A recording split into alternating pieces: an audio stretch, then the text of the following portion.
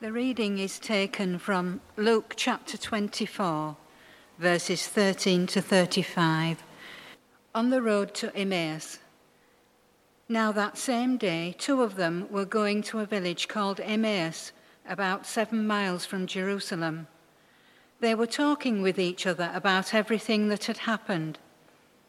As they talked and discussed these things with each other, Jesus himself came up and walked along with them. But they were kept from recognizing him.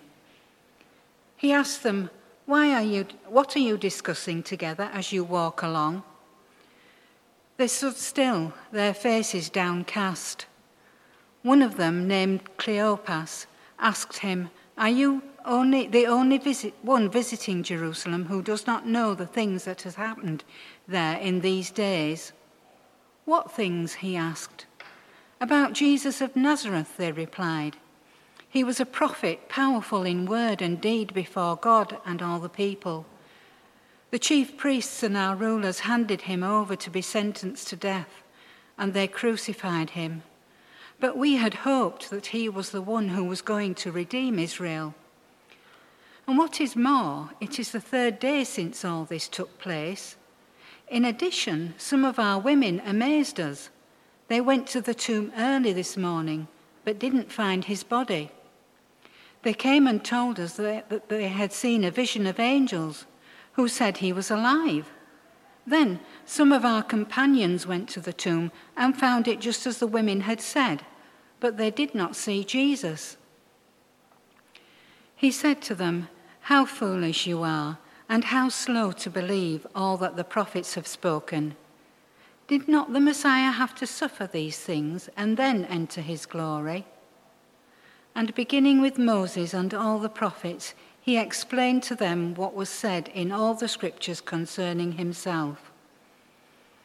As they approached the village to which they were going, Jesus continued on as if he were going further. But they urged him strongly, "Stay with us, for it is nearly evening, the day is almost over." So he went in to stay with them. When he was at the table with them, he took bread, gave thanks, broke it, and began to give it to them. Then their eyes were opened, and they recognized him, and he disappeared from their sight. They asked each other, "Were not our hearts burning within us while he talked with us on the road and opened the scriptures to us?" They got up and returned at once to Jerusalem. There they found the 11 and those with them, assembled together and saying, "It is true, the Lord has risen and has appeared to Simon." Then the two told what had happened on the way and how Jesus was recognized by them when he broke the bread. This is the word of the Lord. Thanks be to God. Hello. There we are. Good morning. I'm here again. So, what a wonderful story that is.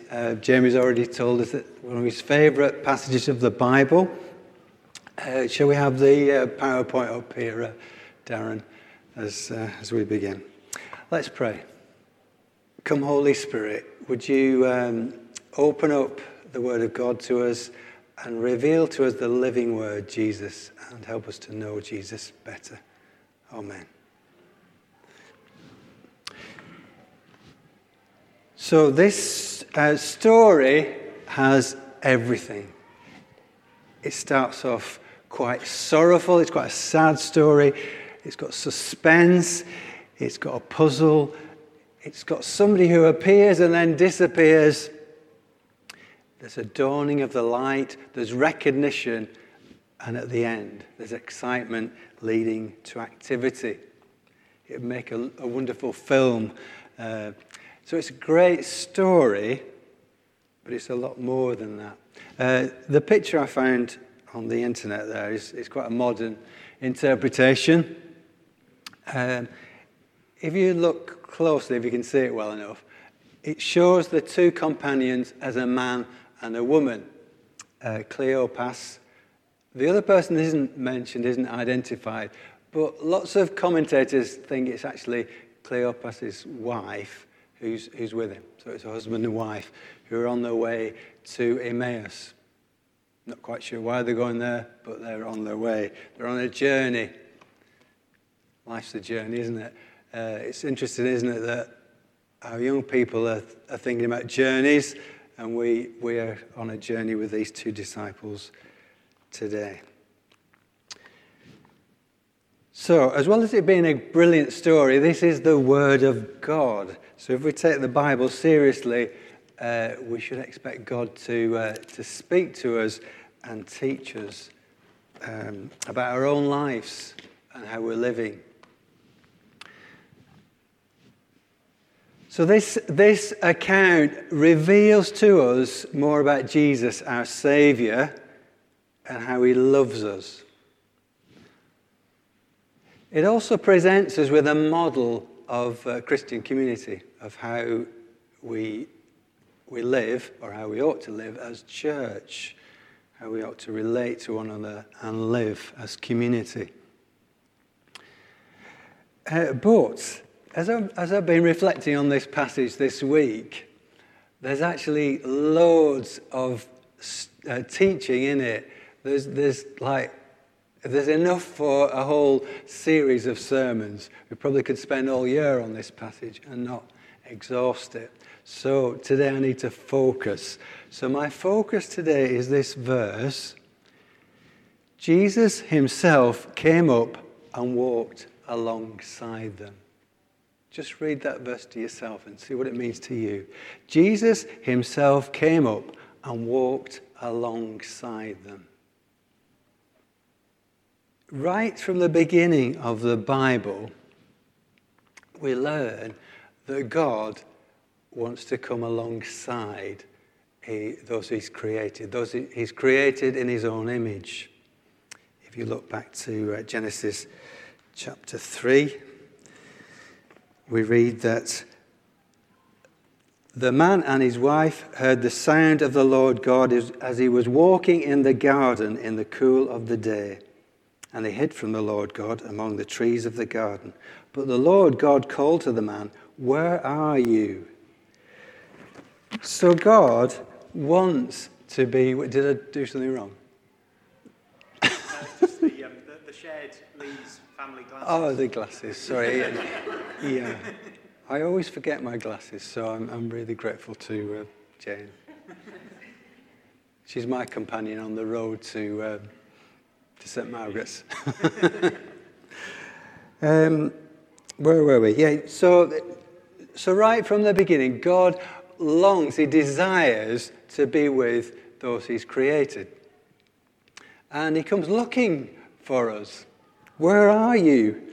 Where are you, God says. So he's saying that to you and me today. Where are you? He wants to be with us. In church, we often kind of think, God, come to us, be present with us. But God wants us to be present with him, doesn't he? So this morning, make yourself present to God. Jesus himself came up and walked alongside them. In this passage, what this passage spoke to me a lot this week was about kindness. That God in Jesus actually wants to be with us, wants to walk alongside us, whatever we're going through in our life.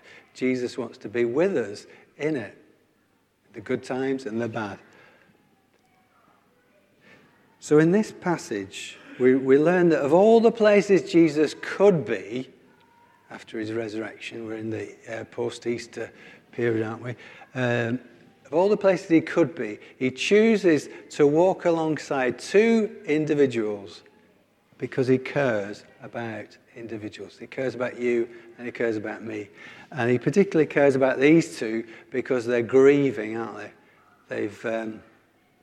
They've been following Jesus, and now they've witnessed Jesus being crucified. So their hope that this Messiah who they felt was going to release them from the powers, the Romans, he's dead. It looks as though their hopes and dreams have been dashed, so they're grieving. This week, let me tell you something about my week.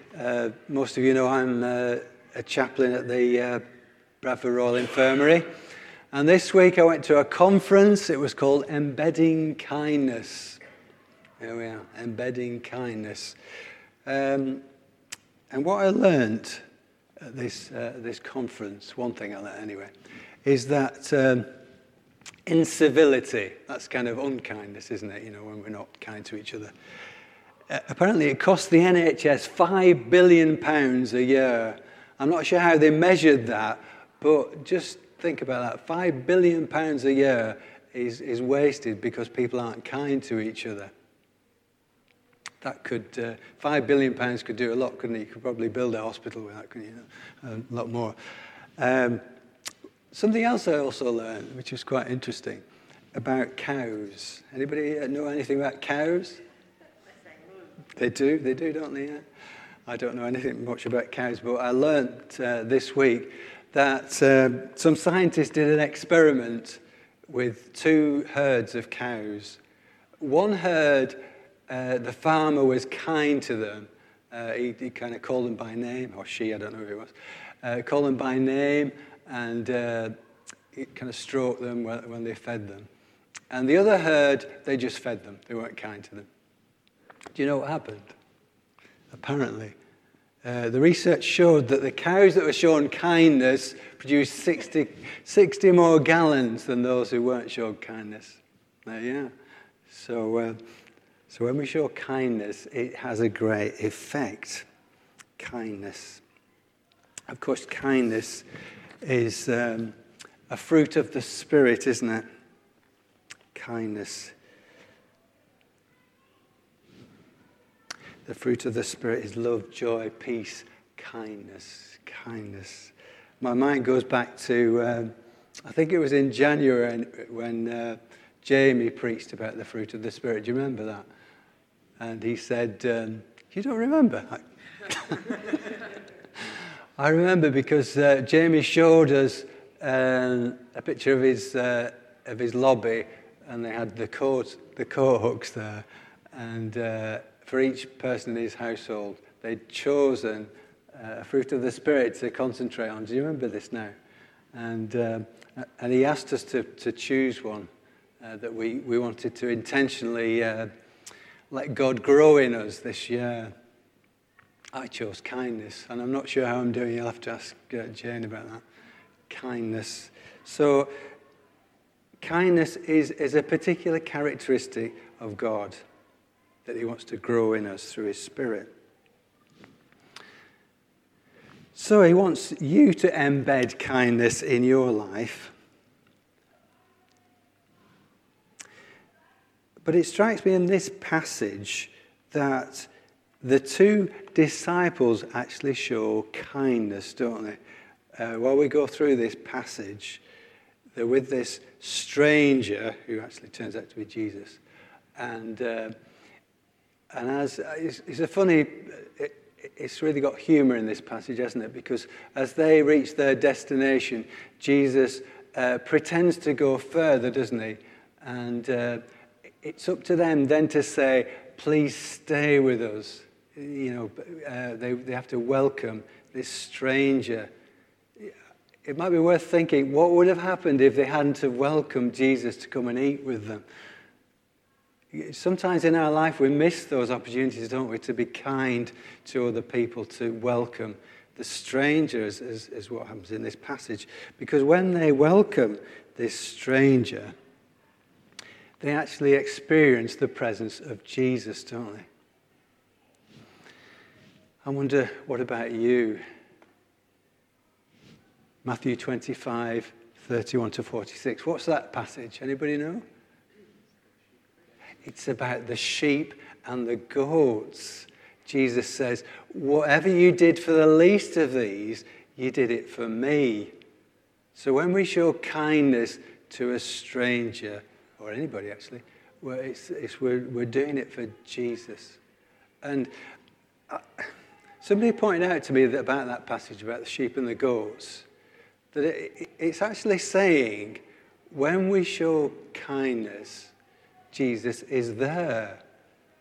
It kind of triggers that used to like the disciples welcoming the stranger. Jesus is there. He appears. So when you're kind, Jesus is there. Let me just share a little story that happened to me this week.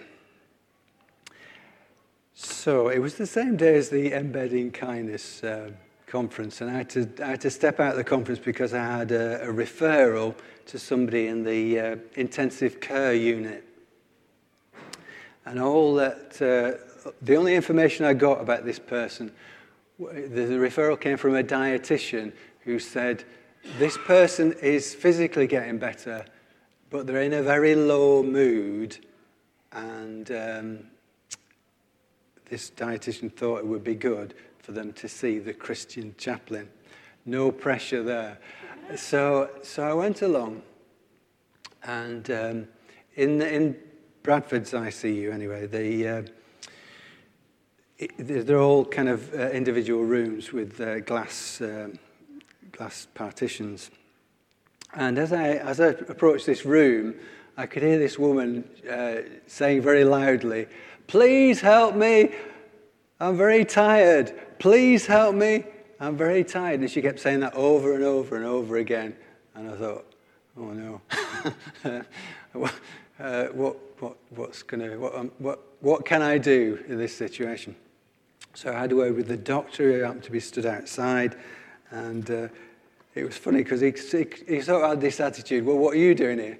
And anyway, he looked at the notes for this woman, and sure enough, in the notes it said, please call the Christian chaplain, because this woman would benefit from speaking to them. They obviously haven't met me, but there we are. So I went in this room and introduced myself to this woman. And there wasn't a lot of response, I must admit. But after I'd been there for literally about a minute, her son and daughter came in the room. And the daughter was just wonderful. It was wonderful to see the love between this daughter and her mother. The daughter sat down, started stroking her mother's arm and reassuring her. And the effect of this was amazing. She just really calmed down an awful lot. And but then at one point, she said she was very anxious about not being able to eat because she couldn't swallow. And at one point she said, "I want to be a Christian again." And I thought, that's my cue. And I thought, what? Yeah, I didn't know her history or anything like that, but I said to her, "Do you know, God is here now. God's with you." And we talked a little bit more. Then I gave her a little cross. It's a wooden cross, a holding cross. They're literally less the size of that. And she couldn't really hold it, but I put it with her hands. And then I said, "Shall we pray?" And she said yes. So we prayed together the Lord's Prayer, and she joined in. She hadn't said much up to this point, but she joined in the Lord's Prayer. And I felt in this moment that actually Jesus himself came and walked alongside us. It was as though Jesus was there with us. He was. He is. And the daughter said, "She's really calmed down. Thank you so much." So that's just a kind of testimony about how Jesus comes alongside us. In this passage, we learn, don't we, that the disciples were kept from recognizing Jesus. The picture hasn't come out brilliantly, but it's kind of got a before and after element to it. So in the background of this picture, there's Jesus and the two companions. And the companions have got blindfolds on them.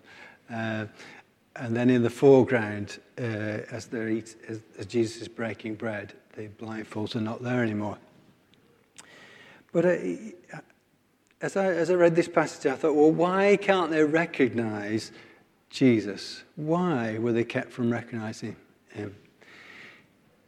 And maybe they were just distracted. Maybe sometimes we get this like this, don't we? Our minds get so full of, I nearly said a rude word then, so full of rubbish and everything that we can't see what's in front of us, can we? We can't see the wood for the trees, is that the expression? We can't see that we're too preoccupied. They're probably just overwhelmed by grief, aren't they? They're just in that place where they can't see beyond their own grief. And maybe actually Jesus was transformed in some way. Maybe he looks different. The resurrected Jesus looks somehow different. He is different.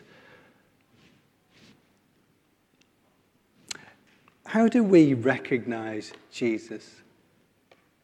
That's a big question, isn't it? So another way of putting it, how do you hear Jesus speak? So tell me, how do you hear Jesus speak? We do hear Jesus speak, don't we? Tell me how you hear Jesus speak. Sometimes somebody else says. Somebody else, yes. So it's important that we talk to each other and share our experience, because Jesus speaks to us through other people. How else does Jesus speak to you? Through the Bible, through other people. Anything else? Circumstances, yes. Yeah. I thought it was drawn. Jesus called me. Can we hear David, or do you want me to? The communion was about Jesus calling us. And I felt him calling me to the service. Yeah. And I came. I know I was blessed. And I felt, thank you, Jesus, because you're here. And you're revealing yourself to me. So I went away really glad. Thank you, David. So there were two things in there, actually, through circumstances, but particularly in worship, what we hear from Jesus, don't we? Anything else? Let's see. Have you got the right answers? No. The Bible. So Jesus speaks to us through the Bible. Prayer. Prayer isn't just a one-way conversation, is it? Hopefully, we listen as well as speak. Through other people, through worship. And then I thought this week, we need to be open to being surprised, Jesus speaking to us in new ways. Because this is really what happens to these two disciples on the road to Emmaus. They're not expecting to hear from Jesus at all, are they? But this is what happens. There's other ways that the Bible talks about God speaking to us, Jesus speaking to us through our dreams and kind of pictures, dreams and visions. There we go. As we go through this passage, we come across the greatest Bible study ever as Jesus reveals to these disciples on their journey about what the Bible is all about. So we read this. Jesus says this: "Did not the Messiah have to suffer these things and then enter his glory?" And beginning with Moses and all the prophets, he explained to them what was said in all the scriptures concerning himself.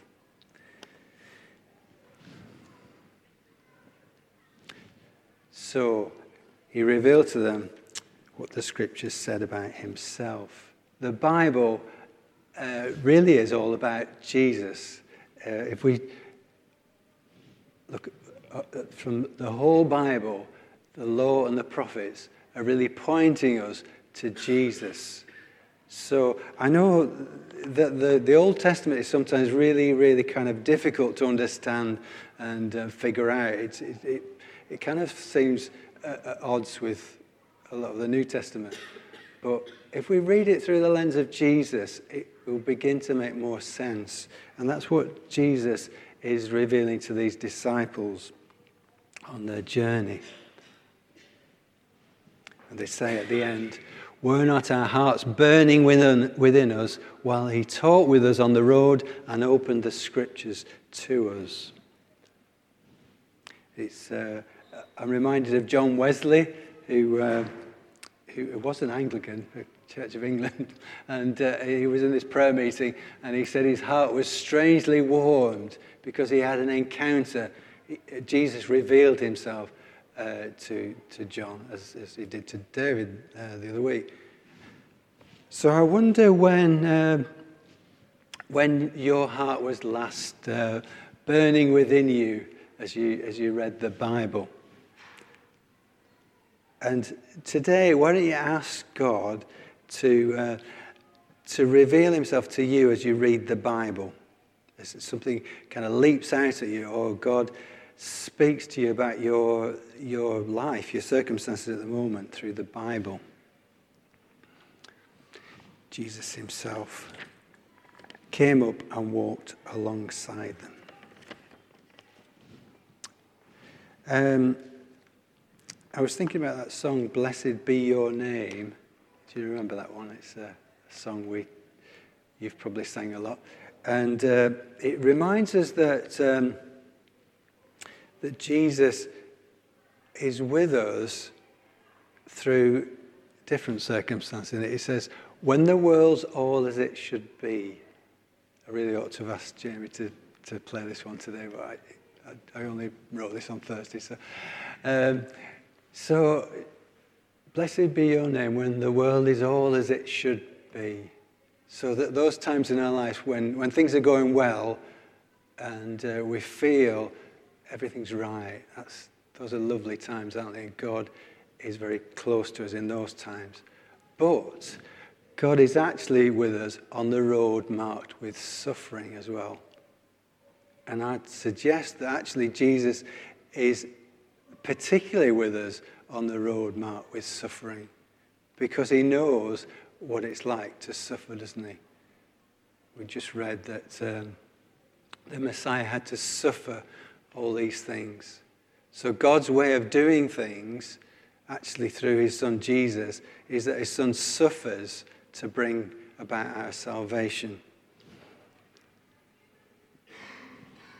This is coming to the end of our passage. "So when he was at the table with them, he took bread, gave thanks, broke it, and began to give it to them. Then their eyes were opened and they recognized him. And he disappeared from their sight." So we had a look at the Bible, or the Word, as we might say. Now we're looking at a sacrament. So in this passage, it's as though we're reminded of the Last Supper, aren't we? That when Jesus breaks the bread, they recognize him.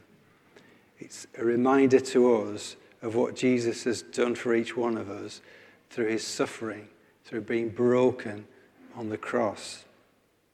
Then they recognized him. So in this passage, we have a model for our Christian life, our community together, which is to do with word and sacrament. And we're shaped by the Bible, but also through what we do when we worship, as we remember. So as we take communion a bit later, we are remembering Jesus' sacrifice for us.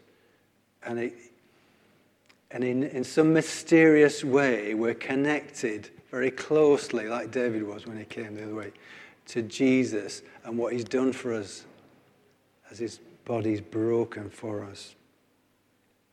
So as we take communion today, ask Jesus to walk with you into this coming week, to walk with you, to be alongside you in this coming week. And this is a very powerful thing as we have communion, as we connect in that way. Jesus says, do this in remembrance of me. So remember God's salvation through the sacrifice of Jesus as we take the bread and the wine.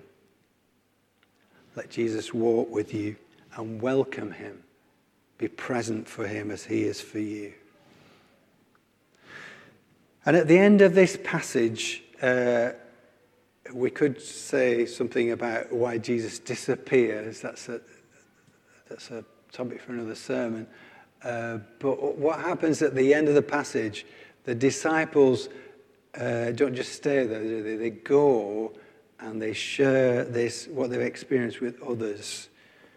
So this morning, God reminds us to go and tell others.